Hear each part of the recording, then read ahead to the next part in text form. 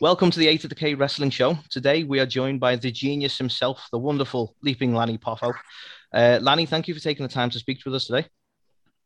The pleasure is mine. When you say 8 of the K, is that any reference on the speech impediment of the Iron Sheik? I mean, maybe subtly, but also just the initials. But yeah, we'll go with it. Yeah, we'll take that. Yeah, I like it. Goes, good reference. Everything A to the Z. Yeah, absolutely. So I think obviously to jump into things, obviously, in your early career, you spent a lot of time in the NWA, in Memphis and other kind of territories. But eventually you ended up joining, your father's International Championship Wrestling promotion, where obviously you were a 3-time world champion. I guess we just want to know what it was like working for your dad during that time. Well, truthfully, I was only working for myself. 1/3, Randy 1/3, my dad 1/3. Okay. So 33 and a third percent. I was a silent partner, as silent as I could be. And the truth is, I never wanted to be investing in an opposition. I was happy just being on the road, changing territories, having fun, very little work, just in the ring. Didn't have to worry about selling tickets or, but what my job was, I was nowhere near the book, of course, with my dad and my brother fought it out about that. And then I was in charge of the picture table. There was a magazine called Rolling Stone, and there was an advertisement for lithographs where you could get 1,000 lithographs, black and white, that looked like black and white photos, but they had dots. This is back in the 1979, so quality was maybe a little worse, but it was pretty good. And so it came to 6 cents a picture. So I figured out in my genius brain, $1, 94% profit, and not too bad. And then my tag team partner, George Weingroff, had a great suggestion that if a wrestler leaves the territory or he's not a good seller, we have little grab bags.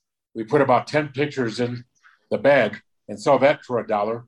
That way we get rid of all our remainders and get the dollar.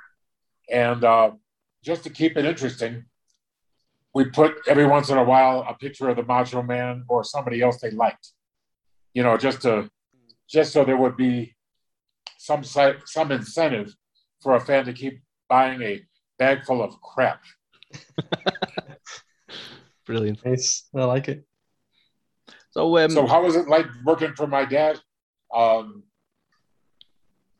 truth is, I never wanted to, but I did it anyway. Is that okay? I was the youngest in the family, and he used to say, lead, follow, or get out of the way. I said, well, I'd love to get out of the way, but I guess I'll follow. No, I get that. So obviously looking at the ICW days, what I'd like to ask if I could is when it comes to working both in a team with and against your brother Randy, if you could sort of talk about some of the differences and sort of did you prefer being sort of working against or working in a team with him when it comes to the wrestling side? Working against him was better because he had a knack for bringing out my best, where a stranger doesn't have that knack at all. Yeah. So course, yeah. I used to listen to Randy in the ring, and always was good for me. He always made his opponent look good, but he knew what I could do and when, and he was a perfectionist. And he wasn't shy about if I did something wrong, he'd let me know. But he did it with such a good personality that I didn't mind. Yeah, of course, yeah. Nice. Interesting about the whole perfectionist thing. Obviously, we saw a lot of stuff around, the Ricky Steamboat match and stuff like that. So was he the same with you even back then? Obviously, before that, he was never satisfied with any costume. His physique, he was never satisfied. He wasn't even satisfied with the Ricky Steamboat match, and he was never satisfied with any match or any outfit or any physique or any interview. And I was thinking, That's what made him the greatest of all time. But it also made him a little bit unhappy. And because what I do, see, what I believe, now nobody ever claimed that I was the greatest wrestler that ever walked down the aisle. Woo! You know, but my theory was do your best, forget the rest. And that way you don't stress and it's going to be fine. And you know, it's, nobody gets hurt. You do your best, give the fans the best you can do. But if it doesn't work out, you know, that's all you can do, right? Of course, yeah. Definitely. No, like honestly, really interesting perspective. So obviously after the ICW days, you made your way to WWF at the time as Leaping Lanny Poffo. You'd bring the Frisbees to the ring with the poems on them. Whose idea was that? How did that kind of come about? I stole the idea from a guy named Al Costello. Oh, okay. Do you know who that is? No, I'm not sure. No, I've not heard of them. There was a tag team. You guys are very young. I hate you. Okay. And there was a tag team called the Fabulous Kangaroos. And they came to work for the WWF with Vince McMahon Sr. And the manager was Wild Red Berry. And they're from Australia, legitimately too. And they brought boomerangs into the ring, actually carved by Aborigines. Now, they can't throw those to the audience because you're going to kill somebody. But Al Costello went to the printing shop and had cardboard or, I don't know, stock paper boomerangs printed with pictures of Roy Heffernan, Al Costello, and information about them. And Randy and I were just children, and Al Costello just threw those to the audience. And we would scamper for them. And I remember one time I actually got one, and Randy plowed into me and took it from me. You know, but I was just thinking, what a great gimmick, you know, to spark joy in the audience. And they were villains. So can you imagine me as a babyface? Awesome. So what I did was I had little scrolls with poetry, and I threw those to the audience. Well, guess what? It didn't get past the guardrail because they're not aerodynamic. Yep. So I said, well, I've got to throw something to the people, but what could I throw? I can't throw boomerangs because I don't have an Australian gimmick. And I said, Frisbees, I've got it. And I got all excited. And I went to the printing place and I wrote a generic poem, put that on the, that they would blend in. And then 500 Frisbees I ordered. And then right when we get down to the bottom of the 500, I was about to reorder, and it was getting over. Then somebody came up to me from WWF, WWE, and said, would you mind if we marketed these? And I said, would I mind? I insist. So they would sell them for $3 a piece. I would get a nickel a Frisbee, but win, lose, or draw, I would go to the venues, and I would be nice to people, sign the autograph, and if they couldn't afford a Frisbee, no problem. I would sign anything they had, signed a lot of arms, signed a lot of pregnant women's, bellies. Brilliant. I think I signed a few breasts, but only if they asked me for it. It had to be consensual. Of course. Of course. And then when I did leaping, I dotted the I with the nipple. Now let's keep this show classy. Of course. So one thing I'm intrigued by is obviously you quite famously had a stint of wearing full knight armor for a number of the Bunkhouse Battle Royal matches. So I'm sort of super intrigued, firstly, of sort of how that idea came about and sort of how difficult it was to work with that. It seems like it might be quite restrictive, really. So just sort of intrigued by that, if you don't mind. Oh yeah, I appreciate the question. That proves to me that you did your homework. And so I must admit, this was not an actual suit of armor, but this was theatrical armor, the kind that you would buy from a place called, well, if you're going to London's West End or Broadway, there's a place called Ruby's in Queens, New York. And This was theatrical armor, very light, looked good, but no way was it armor. Okay, so I don't know. I had an idea that I would wear a suit of armor into the ring and then take it off and wrestle. And I tried it in Memphis. And as usual, I made a fantastic first impression. The people went nuts. But then they run wrestling every week, every Monday in Memphis, every Tuesday in Louisville, every Wednesday in Evansville, Indiana. And then they have spot shows. And to be perfectly honest with you, the second time you saw the armor, it meant a hell of a lot less to you. Okay. And it's like it got a big pop and then it went wah, wah, wah. So that's the way that worked. So then I wore the armor on TNT with Vince McMahon and I did a poetry. And he says, Lanny, that was great. From now on, you do a poem before every match. So I acted a little blasé about it, but inside my 12-year-old boy said, yes, because there's nothing worse than a wrestler without a gimmick, especially when, leaping Lanny. But once you've seen a couple of my matches, there aren't going to be any new flips. Okay, there's going to be the old flips. You know what I mean? Because I wasn't like Owen Hart where he had a vast arsenal of flips. I just had my own flips, which were like numbered in 6. Okay, so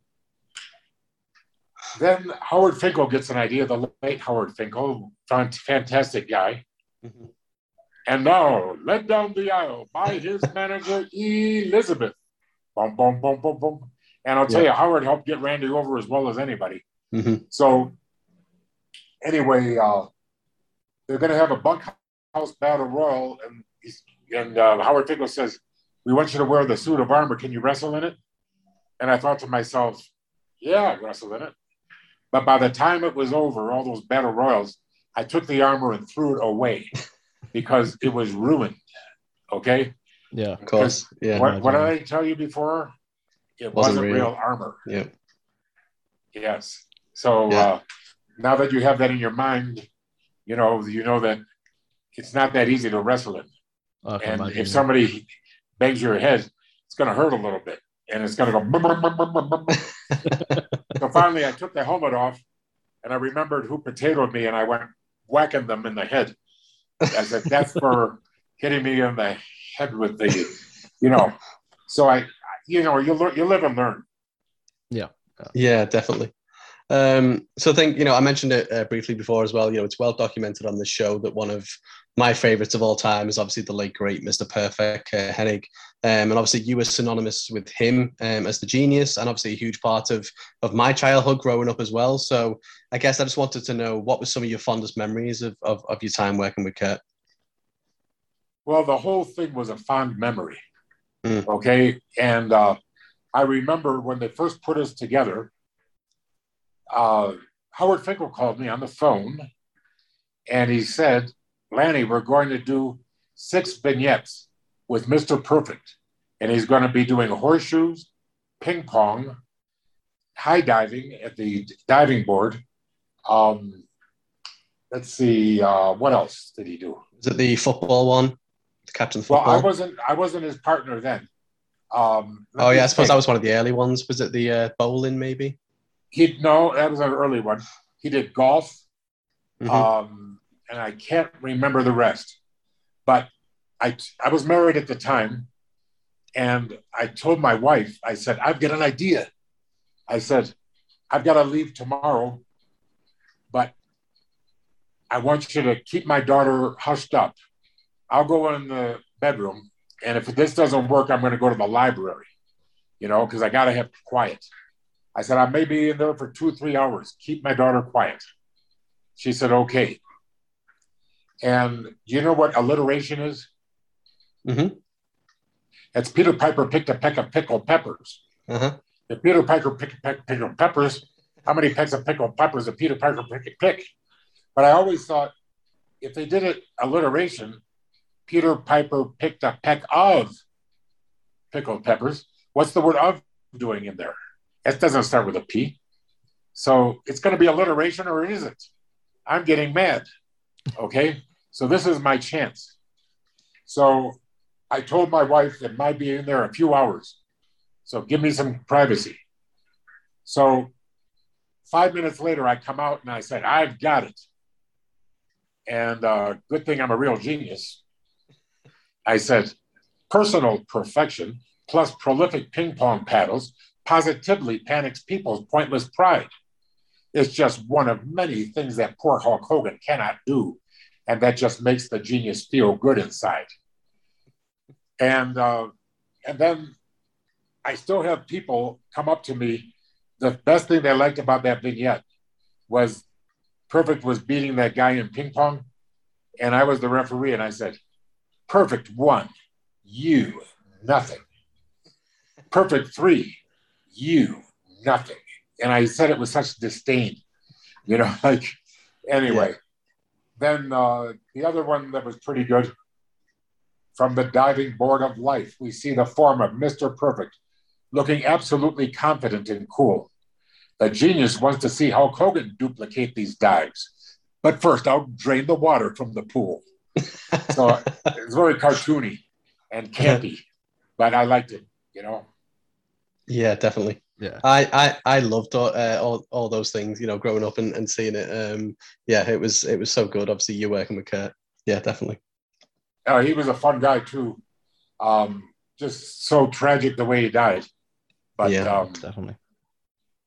Acute cocaine overdose. The reason I mention it, if anybody out there is thinking of taking cocaine, just remember you're on a high wire without a net. Mm-hmm. No, yeah. Yeah. So, I mean, looking at the while we're talking about the sort of these vignettes and the sort of gimmick of perfection, it must have been sort of a hard one to sort of execute at times. So, are there any particular sort of ideas that maybe didn't land, or any ones that sort of there was a lot of mistakes happening or went a bit wrong when they were trying to sort of execute them? Or sort of ask that again. You mean, did I do anything as the genius that should have got over but did not? Well, sort of just like if there's any sort of any sort of amusing stories that sort of like that maybe didn't land in execution, yeah. With because I say it's sort of a difficult gimmick to put across at times, isn't it? Yeah, it was difficult, but I'll tell you what, it was fun for me. I loved it, and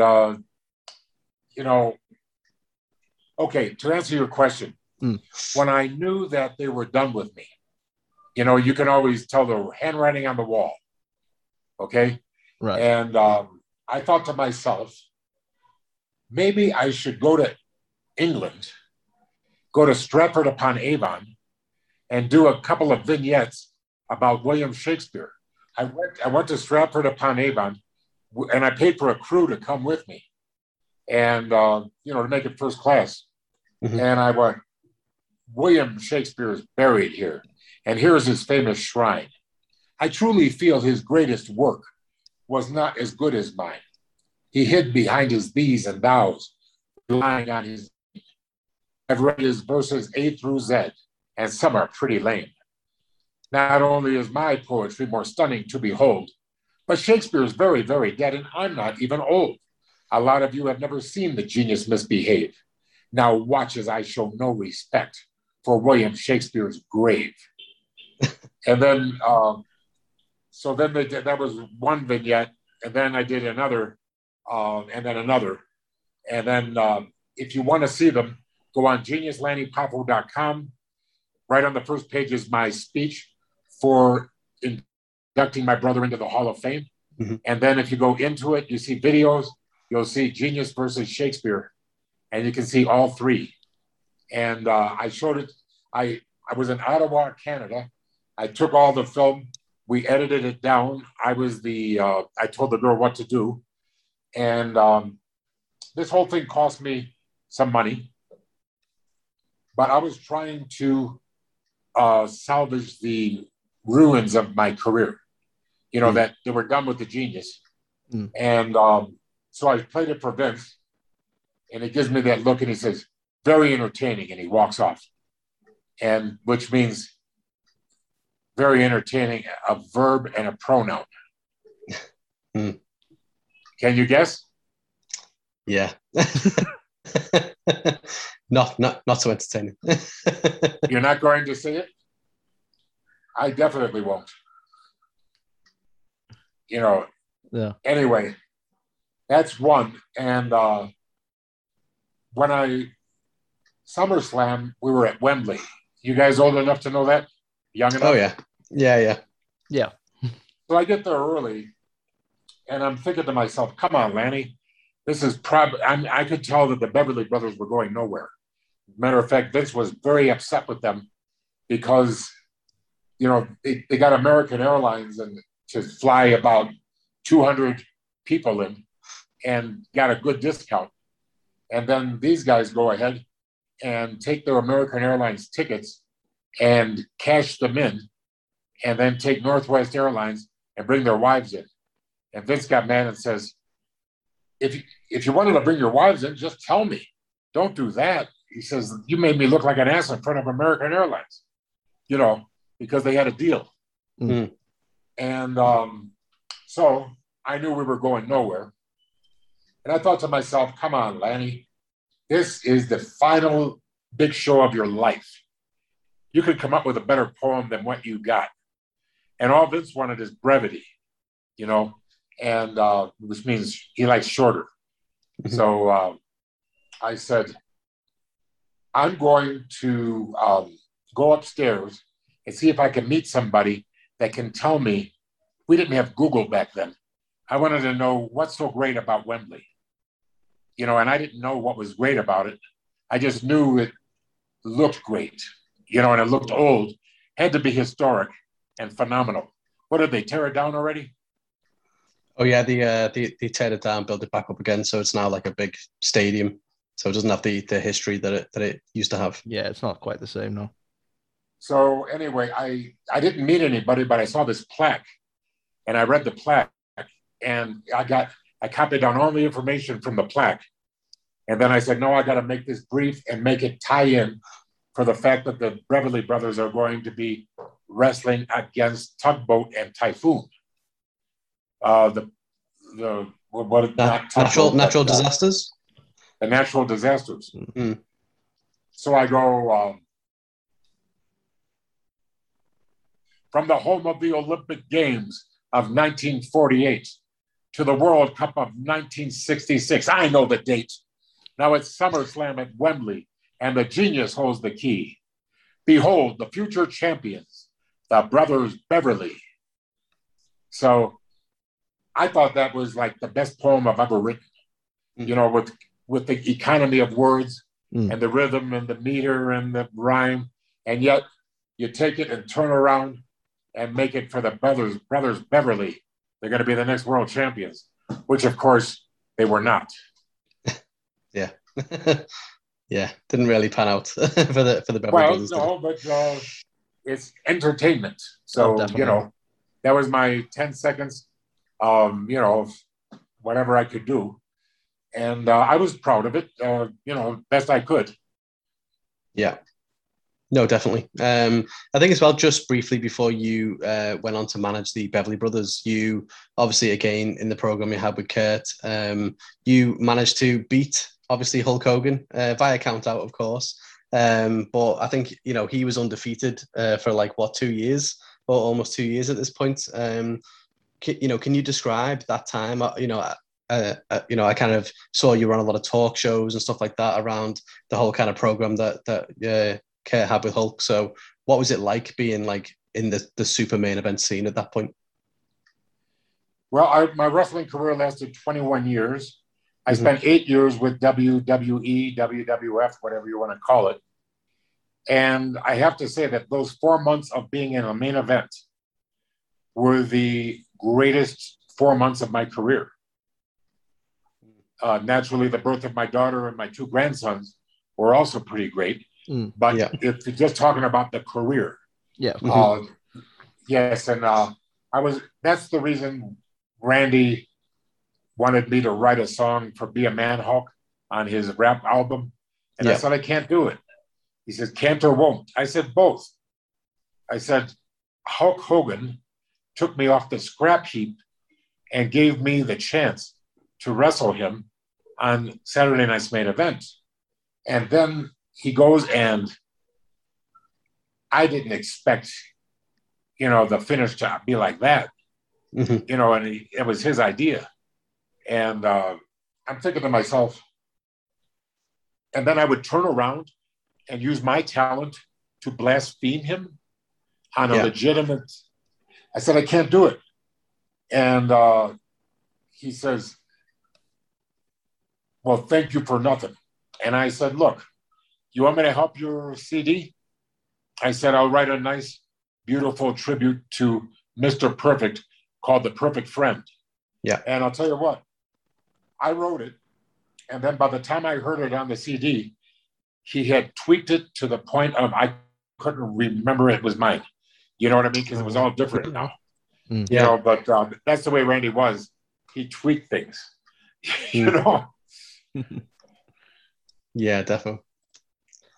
So, I mean, obviously we've had that you work with Kurt and managing the Beverly Brothers, and whilst it may have been a company decision from a managerial role because it's something that you fit into so naturally, being sort of having the way with words that you do, but sort of, did you prefer being in that sort of managerial role and doing that sort of work more than the in-ring work, or was this just sort of how it naturally evolved?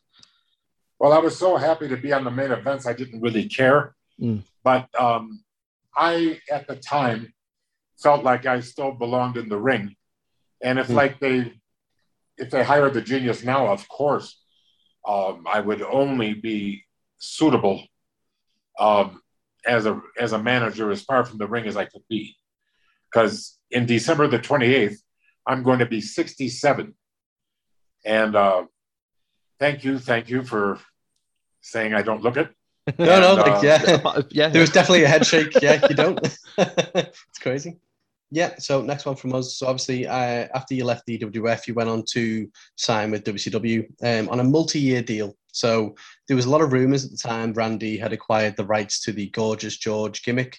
And, the rumor was that you were going to come in and work a program with him. But obviously, you were with the company from like 95 to like 99, but you would never really make a true on-screen appearance. What kind of happened? Well, people ask me that question quite a bit. And thank you for bringing it up. And I'll just give you the truth. First of all,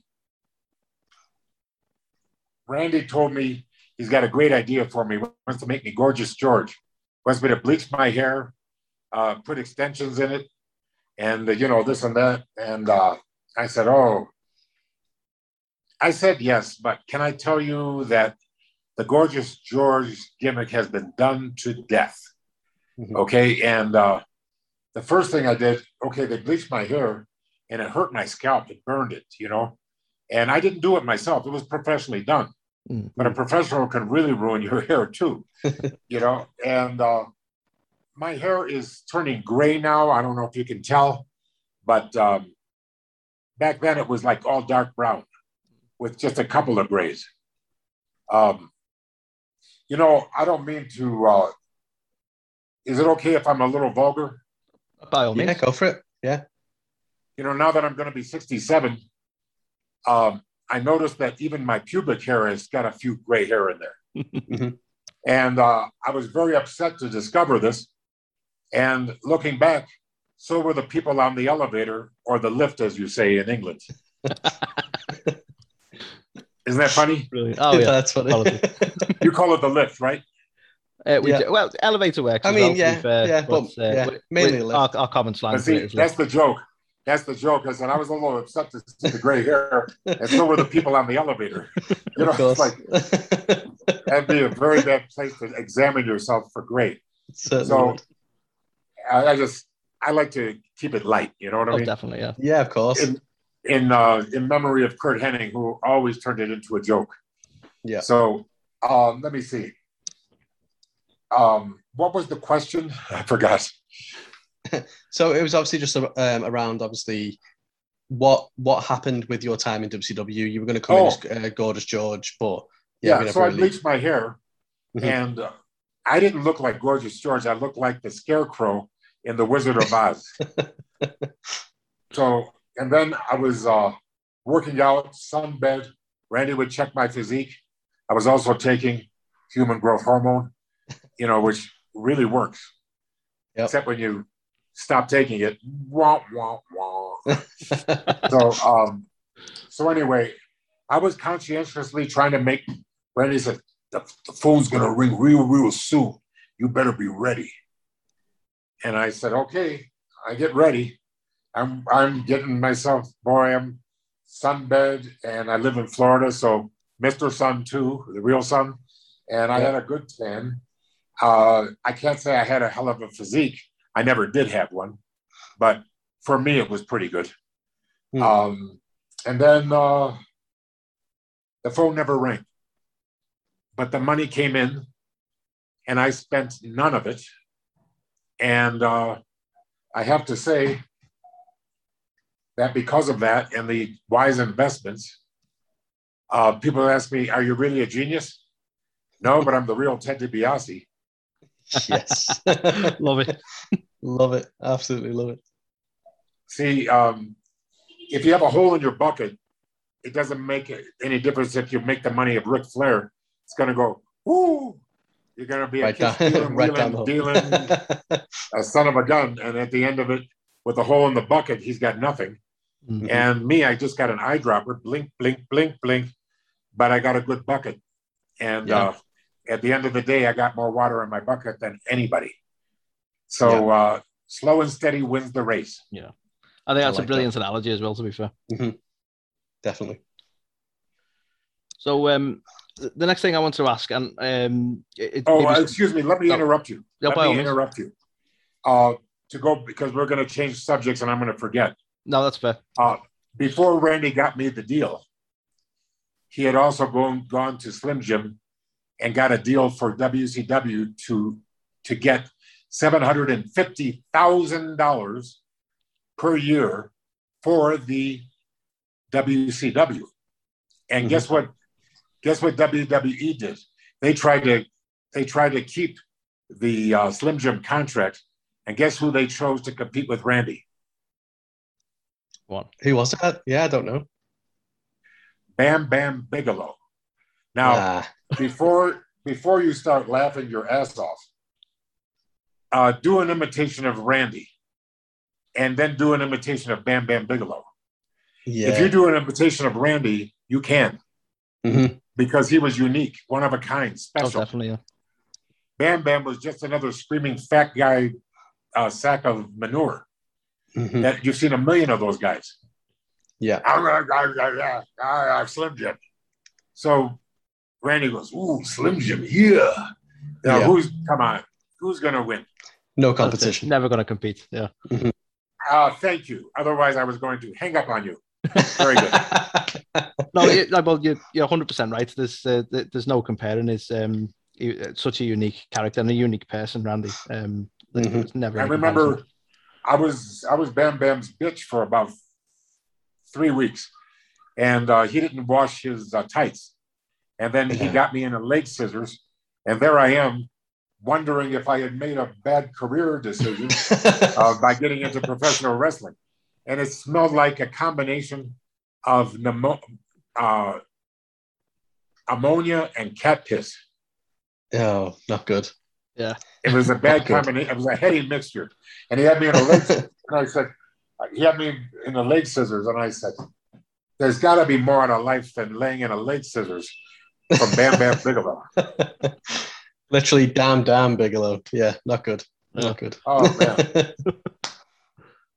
man. See, wrestling is not all glamorous. That's it. It's the insights in the biz that we just don't get to know. It's no. Well, just put yourself in my shoes. Oh yeah. Not good. And I remember he came into the locker room, and he was late, and he was bragging that he just got orally pleased from a girl that was a wrestling fan. Yeah. And he said, "I just got a BJ from an arena rat," is what he said.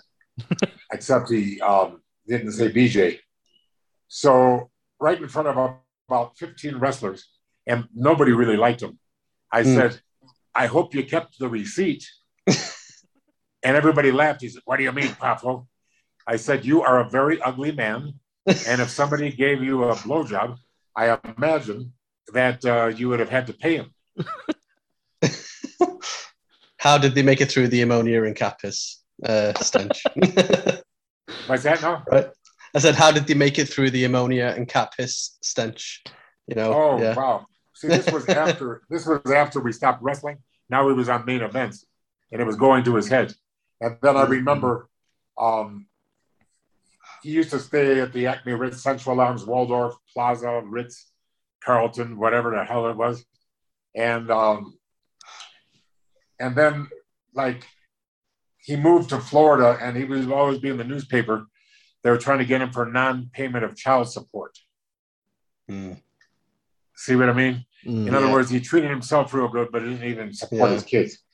So, definitely had a big hole in the bucket. He had a hole in his bucket. Yeah. Yes. And it couldn't have happened to a nicer guy. Mm-hmm. But anyway, we don't speak ill of the dead, so let's just say he was that kind of guy. Mm-hmm. Let's put it this way. If I enjoyed working with Hulk Hogan, I least enjoyed working with Bam Bam. That was the top and the bottom for me as a heel. Yeah. Yeah. No, that's good to know. That's good to know. So, the next one, and it's something you've probably, I know you've gone through a few times, so apologies, but I'd just like to ask about, obviously, the 2015 Hall of Fame inducting, obviously, your brother, the Macho Man Randy Savage, and just if we can sort of discuss any sort of fond memories that people may not already know about your relationship with your brother, and if it's okay, like how it came about in terms of the sort of the induction into the Hall of Fame as well. Well, what I can tell you is Randy didn't want to be in the Hall of Fame unless they put in my father, myself, and him as the Poffo family. And what gave him the idea was the Von Erich family. Yeah. Where Randy thought Fritz deserved it. Kerry certainly deserved it. Mm-hmm. Kevin deserved it. David deserved it. But Chris and Michael did not deserve to be in there. The only thing famous about them was their last name, not their first name. Yeah. So we were,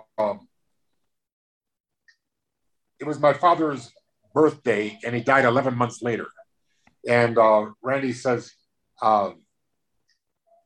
we got to do a party for Dad at the Olive Garden, his favorite restaurant. And I said, oh, don't bring Dad to a restaurant. He's pathetic. He can't really be there. You know what I'm saying? Yeah. He was, so I just lost my 1 millionth argument in a row to Randy. Oh, we got to do this for Dad. I said, okay, but he won't enjoy it. He won't be happy. You know, he's miserable. You know, he doesn't like to leave the house. So, and so we bring him in, and he's miserable. And he can't talk. He can't do nothing. You know, he's just tired and wants to go home. Yeah. So Randy says, can you believe they're putting in the Von Erich family into the Hall of Fame? What a joke. He says, give it to Fritz. Give it to Kerry. Give it to David. Give it to Kevin. But Jesus Christ, when you're going to put in, you know, Chris and Michael, holy shit. That's like Lou Thesz isn't even in the Hall of Fame. And they're putting this guy in? Oh my God, this is ridiculous. So then he says, if I ever go in the Hall of Fame, it'll be as the Poffo family. If the Von Erichs can do it, he said, Lanny, you suck. And at least you're better than Chris. I said, thank you. Well, such a way with words. Well, the thing is, that's how he showed his love. Yeah. Okay. Yeah. And at least I knew how to take a joke. Otherwise, they would have found me hanging in my room with a note, you know. But anyway, so after Randy died, John Laurinaitis calls me. It says, Lanny, how do you feel about Randy going into the Hall of Fame? And I said, Randy wanted to go in the Hall of Fame as a member of the POFFO family, Angelo, Randy, and Lanny. And I said, these were his wishes, and that's what I'm telling you. He says, okay, thank you very much. And, you know, I didn't hear back from anybody. And then something happened to me. I turned 59. Now, I know 60 is the magic number, but for me, it was 59 because that was the day that I was older than Randy. Randy died at 58 and a half, and I had never accomplished anything in my life that wasn't eclipsed or dwarfed by the Macho Man. But outliving him was one thing, and it's a very important thing. So I said, what am I going to do about it? I said, Randy used to make all the unpopular decisions for the family because he was the oldest. Yeah. And I said, it's my turn. And I said, from Star Trek, the needs of the many outweigh the needs of the few or the one. So I said, I went home and I took care of my mom for 6 years after my brother died. I went home and I said, Mom, I got to put Randy in the Hall of Fame. She said, well, that wasn't his wishes. I said, do you know how many times I got my wishes? Never. I said, I am making the unpopular decisions for the family now. He said, but he wanted to go in the three of us. And I said, but they're not going to do it. You know, so then I get a call from Mark Carano, and he just got fired for, didn't he post something ridiculous? Yeah, we saw that. I think he basically sent some of the released talent, their stuff in a bin bag or like a trash bag, and that was kind of the end of him. So did he ever come back to the WWE or what? So he was there, he came back, but now I think he's gone again. Yeah. That was a rude thing to do. You know, put a garbage bag, you know. Yeah. Boy, tell me how you really feel. So anyway, I mean, it's sad enough when you get your, you know, you're told your services are no longer required. So anyway, I get a call from Mark Carano, and he asked me if I would be in Louisiana, New Orleans, Louisiana, because they're starting a WWE network, and they want to interview me because they think I can talk on the microphone pretty good, I guess. So I said, okay, but I want to tell you something. I want Randy inducted into the Hall of Fame by himself. Oh, I'll get back with you. Okay, thank you. I'll call you right back. So 30 minutes goes by, and he says, Lanny, we can't do it in New Orleans because we only do one posthumous inductee into the Hall of Fame per year. And this year, it's going to be Paul Bearer. But if you can kayfabe, which means shut up, till next year in San Jose, California, and we want to be the ones to announce it, so don't put it anywhere. Yeah. Well, I told my mom, but she doesn't have a Twitter account. Yeah.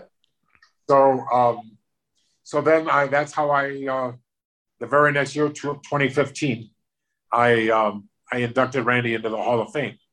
Now, Randy's hero was Pete Rose, and he's a baseball player that is not in the Hall of Fame. And he claims that Pete Rose is more famous for not being in the Hall of Fame, was something he is obviously overqualified for. You know, then, so Randy thought it would be better not to be in the Hall of Fame. But in my opinion, who's more important, the Macho Man or the Macho fans? No, definitely. I think to your point, yeah, it was definitely one for the many as opposed to the few. Yes. So, and you know what was really sad is Bruno Sammartino, he gets in the Hall of Fame, but all of his fans are dead. Yeah. He should have gone in when his fans were alive. Yeah, it's not the same. You know, he's 100 years old and he gets out there, and I'll tell you, Bruno. You know, and, you know, it was a good speech and everything, but these fans don't even know who the hell he is. you know. Yeah. So, but wouldn't it be, you know what? People said I did good speech, but you know what would have been a better speech? If Randy would have got out there with his silver hair and did one last, ooh, yeah. Now that would have been great. Yeah. No, definitely. Yeah. Like I say, I did my best, but the best was not. I mean, it was shame on them for not doing it earlier. Yeah, I mean that's the thing, isn't it? I think, fair play to you. Obviously, Randy wanted the whole POFFO family in. To your point, that wasn't going to happen, and you've made that tough decision. And the fact is, he's in. He deserves it. And I liked your speech. I thought it was fantastic. So don't be too hard. Thank you. And if you go on WWE.com, it's on the front page, and you click on it, and there it is. And I treated it like a eulogy. Yeah. Like it's something, even though he had died in 2011, like 4 years before, it's still a eulogy for me. Oh, of course. Yeah. No, of course. So we just have a couple more questions. Obviously, really grateful for the amount of time you've given us so far. But I just wanted to ask you, obviously, you were present at All In. Obviously, that was a monumentous moment in the wrestling world. Did you think, when you were there, that would be the catalyst for a whole new promotion that potentially take the wrestling world by storm? I was very impressed with the promoter, and I was impressed with all the people backstage. Very nice people and great talent there.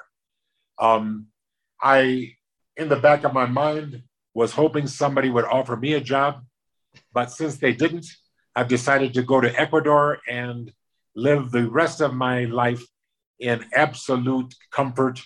And it's the land of eternal springtime in Quito, Ecuador. We're right on the equator, but we're 9,000 feet altitude. And it's 50 degrees low, 70 degrees high, 12 months a year. I know you guys are Celsius, so let me figure it out quickly. It's 10 degrees Celsius to 21 degrees Celsius, the land of eternal springtime. How do you like that for being a genius? That is good. Yeah, sounds perfect. Some great weather as well, considering we're just used to rain and 2 degrees on the regular, really. So yeah, it's you guys have a little bit of, I believe the UK is a beautiful place. Oh, and I was in Scotland in Dundee, and the promoter calls me up and says, "Is everything all right?" And I said, "Yeah, there's one thing I demand." I said, "I want to sing the Scottish national anthem." Now, that is God Save the Queen, but that's not what they sing at the football game. No. Because I got bad news for you. They hate you. Oh, yeah. Fiercely independence. They've made that very clear. Yeah. Yes. I was in the middle of a big protest. Like we went out, So anyway, I go out there and I said, "O flower of Scotland, when will we see your like again? Who fought and died for your wee bit hill and glen and stood against him? Against who? Proud Edward's army, wanker, and sent him homeward. They think again. Those days are past now, and in the past they must remain. But we can still rise now and be that nation again that stood against him." Against who? Proud Edward's army, wanker, and sent him homeward. They think again. So did they just erupt? and then I went, "Oh, you take the high road and I take the low." And then they say, "Please stop." Wow. Okay, that's enough. Brilliant. Oh, I had a good time there, though. And I ate blood pudding and haggis. What do you think? Well, then I put my head in the loo, and I called for Earl. Earl. No, I'm kidding. But, I'm curious. Did you know what haggis was before you tried it? Because a lot of people believe don't look at what it is. Try it. Tell first. me what it was. Yeah. Tell me what it was. It's it's a few different ingredients, but it's obviously it's sheep's bladder with oats and various different meats that you wouldn't typically like wouldn't traditionally eat. And I say it arguably tastes nicer than the description. So Well, if I was going to eat a sheep's bladder, all I can say was at least they didn't pull the wool over my eyes. Hey. Oh, sorry. Fair points. Love it. Anyway, I'm sorry, but my favorite joke. Oh my God, what was Lord Alfred Hayes told me a joke, and he says, "Never mind, I can't say it." No, do it. Okay, there was this Polak and an Englishman, and they would go to the clubs, and the Englishman got all the girls, and the Polak has not gotten a girl yet. So the Polak says to the Englishman, "Teach me what you know. I mean, you get all the girls, I get nothing. What is the deal?" He said, "Just go up and say, tickle your ass with a feather. Or what if she doesn't like it? Then you just cover up and say, particularly nasty weather." Oh. So he doesn't think he can do it, so he's practicing. Tickle your ass with a feather, particularly nasty weather. So he's drinking that liquid courage, and he's getting, so it's getting to be closing time. He had his eye on this girl. He goes up and he's very nervous and he says, "Shove a feather up your ass?" She says, "What?" And he said, "Colder than fuck out, ain't it?" So obviously he didn't get the picture, Yeah. Not quite the same. And when you drink a little bit, you get courageous. When you drink a little too much, you just get stupid. Oh, it's a delicate balance. So. we use that method quite regularly on the show, to be honest. We do. So obviously, while we're talking about All In and about sort of the current product, as it were, just out of curiosity, is it something you still sort of keep an eye on? Do you watch the current WWE product or AEW as it is now? No, I don't. But I'll tell you what, Kenny Omega, the Young Bucks, Dustin Rhodes, and Chris Jericho, and all these guys, and much more than that. They are fantastic. They are great, and they are young and hungry. Yeah. And I think the fans should go to see them and support different organizations. Go to WWE, but also go to AEW. Oh, yeah. And I like to see all the guys make money. I don't, what I'm saying is more than one person can sit at the table of life. Oh, yeah. And I think that it's great for the young guys to have a couple of choices and places to go. Definitely. It's something like we've, because obviously if you look on social media a fair bit, you see so many people want to be in one camp or the other. And for some reason, as a fan, a lot of people believe that they can't enjoy both. But both Carl and I have always agreed, like, competition's a good thing between the two. Competition is the best thing in the world. Yeah. And I felt that, not in the ring anymore, but as an announcer or color man or something, they could have given me a job. But since they didn't, I have no animosity. I've been, when I think about things like that, when I'm living in Ecuador and I have a lot of time on my hands, I think how lucky I am because, Magnum TA would have been one of the greatest wrestlers you ever heard of. But unfortunately, he broke his neck in a driving car crash. Now, that is terrible and unfortunate, and I love that guy. Yeah. He's a great guy. And wouldn't you agree that if he hadn't had that bad luck, he could have been even better? Yeah, definitely. Yeah. No, definitely. Yeah. So I'm not going to be crying in my beer over my life. Naturally, if the phone rang, I would pick it up. Yeah. And, but let's face it, I'm going to be 67, and I'm very happy with my inactivity. Yeah. No, definitely. I think as well, obviously, we've seen you quite recently on a lot of other documentaries as well. So you were on, obviously, Dark Side of the Ring. You were on A&E's biography series, obviously, about Randy. How was that, filming those documentaries? Was there, any one, or, were they different in any way? Like, how was the whole experience? Did you see the other one, the autopsy of Randy Savage? I haven't seen that yet. No, has that just come out? Yeah, it's on. What's the number one station in England? I can't even think of it now. If you can't think of it, I won't bother messing with it. But I mean, I don't know what they consider number one. I mean, BBC's probably the. Yeah, what's the second for BBC? ITV, Channel probably. 4, ITV. Channel 5. Okay, ITV. It was on ITV. Right. And they actually hired some people from Guayaquil, Ecuador, to come to Manta, Ecuador, which is where I was living at the time.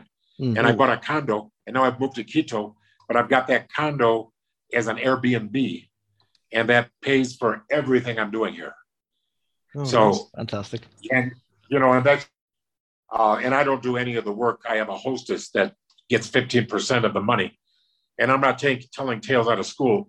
If anybody has an Airbnb, that's what it is. Airbnb gets 6%. The hostess gets 15%. I get the rest, which is great because I don't want to do any of that work. No, it makes sense. I don't have the skill or the will. No. So, no, listen, some people are never satisfied. There was a time when I felt that I wasn't being appreciated. Did you ever see the Battle Royal before WrestleMania 3 where Andre the Giant headbutts me and I'm bloody and he throws me over the top rope? Was it? I was going to say, was it the WrestleMania 2 Battle Royal where Andre won it, or was it one just before WrestleMania 3? It was on NBC, and it was done to get Andre as a vicious heel. So I was the sacrificial lamb. Right. Okay. And everybody was please, please, please, but after it was over, there was no thank you. And then when they made the card, I wasn't on it, and I didn't get a bonus. I didn't get a pay raise. I didn't get nothing. I took a razor blade and cut the supratrochlear vein in my head. And then I walked over to Andre and I said, ready, boss. Ready, boss. And he headbutts me, throws me over the top rope. And I knew that nobody'd see that because there was so much talent on the periphery. Nobody'd see me in the middle of the ring. There's too much to look at besides. So anyway, I wanted to make sure I had enough before I even went to Andre. Because if I didn't get enough, they would call my name. Yeah. But as soon as I said, that's enough. But then I took a towel on my head and I couldn't stop the bleeding. And the only ones that cared were Rick Martel, Rene Golay, Macho Man Randy Savage, and myself. Everybody else was just walking around me like they were, like I was inconveniencing them by dying in the locker room.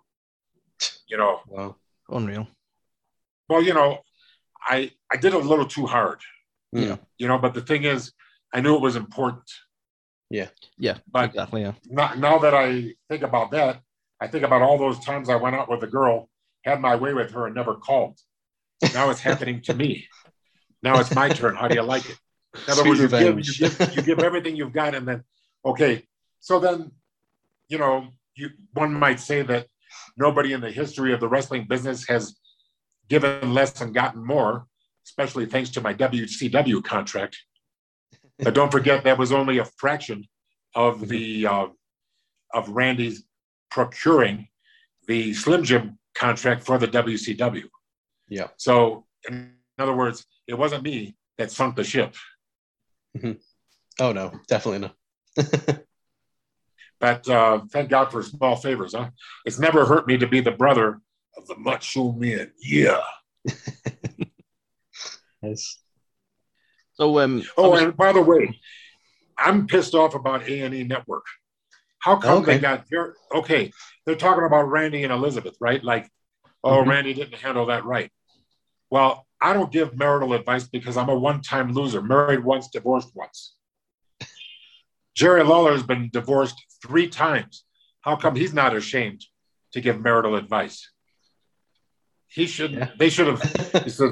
He should preface everything by saying, "Of course, don't listen to me. I'm a 3-time loser." But it's an excellent point. That is fair, yeah.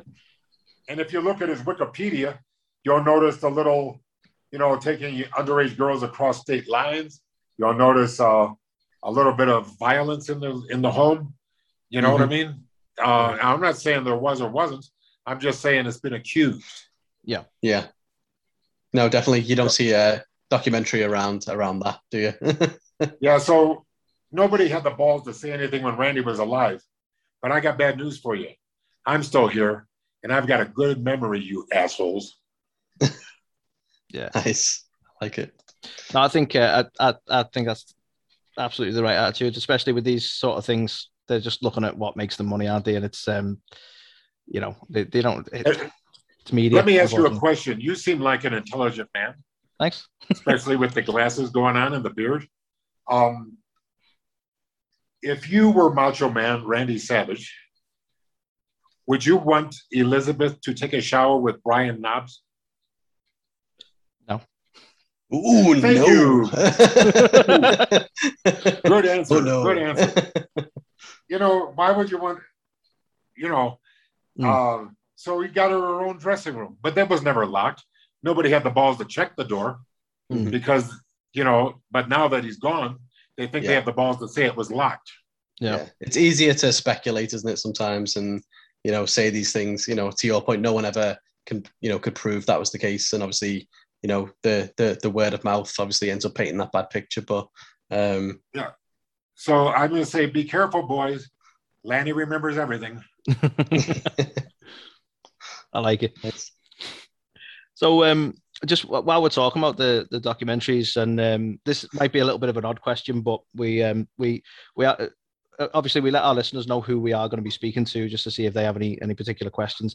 And one that kept cropping up, so I'll have to ask it as odd as a question it might be for you, is obviously there was I think it was Dark Side of the Ring where the filmed in your bed for the episode. And the question that kept coming up was like, whose idea was it to sort of film from your bed? Well, did you notice the TV on the ceiling? Yeah, it's like from the ceiling, wasn't it? Yeah. Well, when they saw that, they said, well, we got to show that. I said, yeah, go ahead. They don't call me the genius for nothing. It's weird. It's kind of like taking on its own thing. Like, a lot of our listeners, a lot of people obviously on like Reddit and other places have, comment on it all the time. So yeah, it's a really intriguing question. Like, who came up with the idea to kind of do that? That was me. But if you go on, it's like, it's a ceiling mounted television. And then I wanted it perfectly. So I just could watch TV, like just open my eyes, don't have to do that or that or that. Yeah. So when I finally die, you'll know there's very little difference between the way I lived and the way I died. I like it. No, the TV, that is truly genius. I know, yeah. Oh, thank you. I appreciate that. Definitely genius. So I suppose lastly from us then, obviously some exciting news, especially for our local listeners and fans of the show, is that hopefully you're going to be coming to Liverpool next year for the Love of Wrestling 2 on April the 23rd to 24th. Obviously me and Anthony have got tickets already to hopefully meet you in person, and thank you again for coming on the show. But, you mentioned you've never been to Liverpool, you've been to a couple of other places. I guess, firstly, I guess I want to know, obviously, what are your thoughts on the UK fans, and, what are your thoughts on, the event itself? Okay, I love the UK, and I'm going to hopefully, if COVID-19 or the Delta variant doesn't ruin everything, I am very interested in being on your podcast so we can get the word out, sell a lot of tickets. And I hope that everybody has fun. I am very, very nice to the fans. Real. Okay, sorry, come back there. I just got a telephone call and I just declined it. So when we're done, I will call that person back. Real.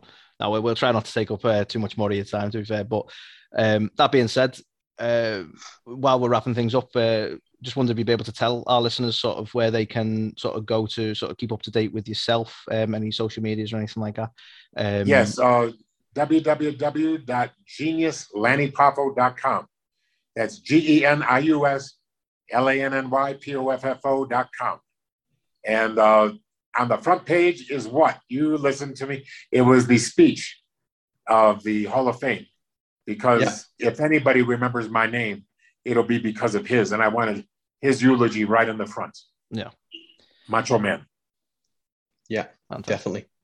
But no, honestly, Lanny, thank you. Honestly, it's been an absolute pleasure and honor. Are you guys going to be there in Liverpool? Oh, yeah. We've got tickets. We've got tickets. We've got tickets to come and see you. So yeah, we're already booked to see you. Yeah. Well, they're growing fungus now. You better do it quickly. But no, like honestly, hopefully we will see you there. You know, we're very excited. And you know, if you decide to come on the after party, we'll make sure that you know, we show you a good time as well. But honestly, It's been absolute. When you come up to me, I want you to say "Tickle you off with a feather," and then I'll know who it is. You know what? Lord, definitely. Lord Alfred Hayes has a message. Yes. What a great guy he was, man. I'll tell you, I love Lord Alfred. What a guy. Anyway, thank you so much, guys. And no, thank you. I really appreciate it. And thank you for helping the promoters to sell the tickets. And because, you know, it's quite an investment. And, you know, let's face it, the COVID has hurt everybody. Oh, yeah. We got to stick together. Definitely. Absolutely.